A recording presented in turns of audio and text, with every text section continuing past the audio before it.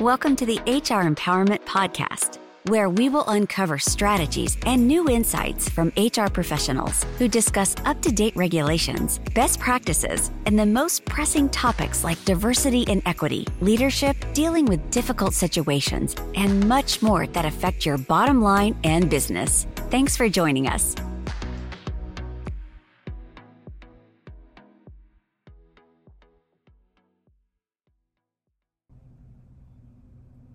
Hi, Wendy Sellers here, the HR lady. Welcome back. We are going to continue our conversation on the recent Roe versus Wade decision to overturn the federal law of abortion. Other things that you want to also consider is, like I said, the time off, reminding people of time off or unpaid time off, but reminding them of the process that they need to go through to request that, even if it's an emergency. Do you have mental health days? Are they paid? Are they not? What does that cover? Who needs to know about it? Can they go to HR and ask for that and skip their manager? Can they go to their manager? If the manager asks questions, then the manager needs to know, ding, ding, ding, these are laws that are covered. And so if somebody's asking for a day off, there really shouldn't be a reason of why do you need the day off. Obviously, if they say things related to a pregnancy or any kind of disability or illness, then that should also be covered by your sick coverage, whether it's paid sick leave or not, possibly ADA, pregnancy discrimination, FMLA, all of these kind of come together. The other thing that I've seen in some companies doing, and this is also something to be cautious of, is a lot of companies have employee resource groups where employees get together either voluntarily or it might be paid. It's usually on breaks, before work, after work. Sometimes it's middle of the day. And they talk about topics that are going on in the community, including racism. And right now, it'll be a lot of conversation about abortion. Proceed with these with caution. We want employees to be able to bring their full self to work and have a support group at work. But we also want to make sure that people aren't getting pressured to join these groups, or they're not getting pressured to talk or not talk about, what's on their mind, any kind of discrimination in between the employees where they're feeling pressure to make decisions or to have conversations or to make choices. So we do have to be very, very careful about employee resource groups.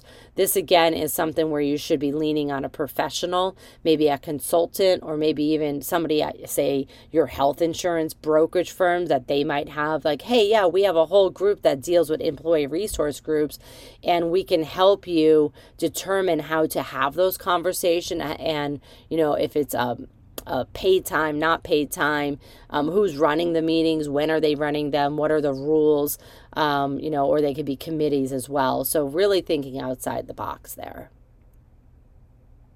Okay, let's talk about confidentiality and privacy related to any kind of medical information, but definitely related to pregnancy and, of course, related to abortion.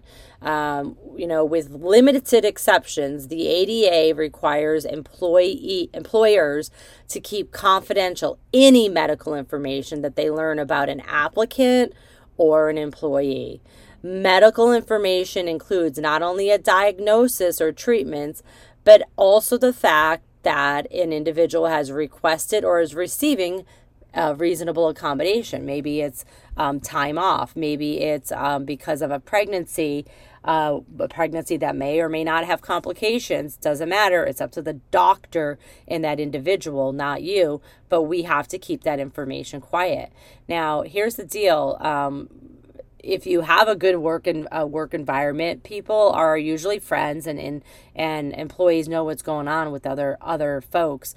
We have to remind our not just our managers, but our employees as a whole, that private information remains private. If you find out information about a coworker, then you probably found that out through a confidential conversation, and you need to keep that confidential. And so we have to go above and beyond just manager training, but general employee training, just about respect in the workplace, empathy, but then also going above and beyond that and talking about, okay, we need to be respectful, we need to use empathy, but we also need to make sure we're not violating somebody's trust and or any kind of discrimination laws because you shared information that you've received, personally and privately. And so we want to make sure that we're training everybody on that. I would go a step and beyond and even say, listen, this might be a good time to have your annual civility training. So, talking about how we expect everybody to be professional and respectful in the workplace, that bullying is unacceptable, that illegal harassment is illegal, but that it is never acceptable. So not only does harassment, sexual harassment, for example, harassment against somebody's race, harassment against somebody's pregnancy status, or in this case, it might be abortion status, is never acceptable. And so we want to make sure all employees are trained on this. I would tell you to go a step further and make sure you're just talking about civility as a whole. This is what it means to be respectful in our workplace.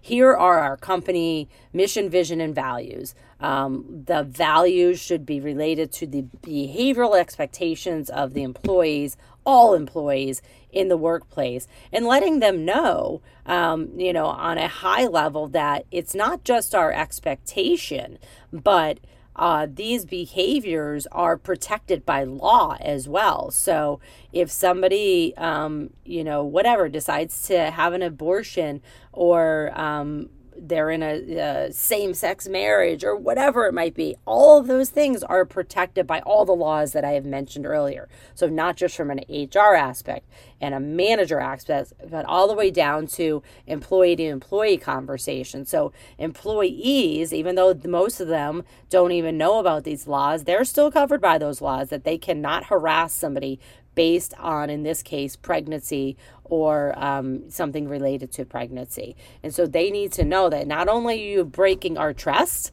and our respect and our civility codes, you are actually breaking the law. And if you break the law, you cannot work here.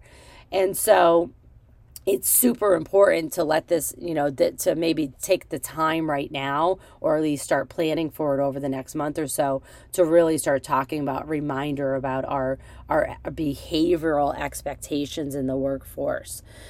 People are disrupting work because there's a lot of emotions going on right now specifically related to the Roe versus Wade and the abortion decision. You want to make sure that even though you're being empathetic, not sympathetic, empathetic, you're putting yourself in people's shoes on either side and saying, I know you're upset, but we expect you to behave this way in the workforce.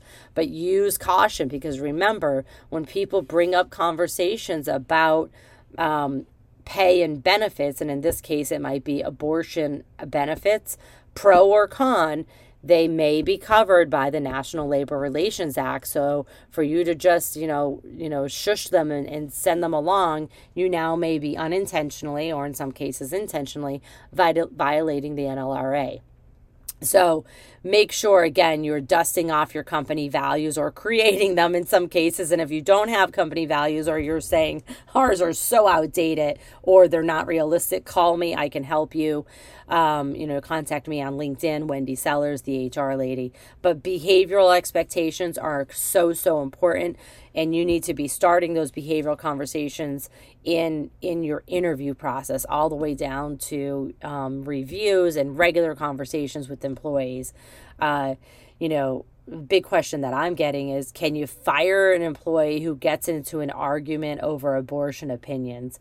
Argument, probably not. Violence, bullying, harassment, that's clearly bullying, harassment, or violence. Yeah, absolutely. But please don't be firing or disciplining anybody because of abortion conversations without contacting somebody in human resources, maybe contacting an employment lawyer. You can contact me and I could try to get you advice as well, depending on where you're located. Emotions are very high on all sides right now. And so we want to really lean on, using empathy as a leadership tool.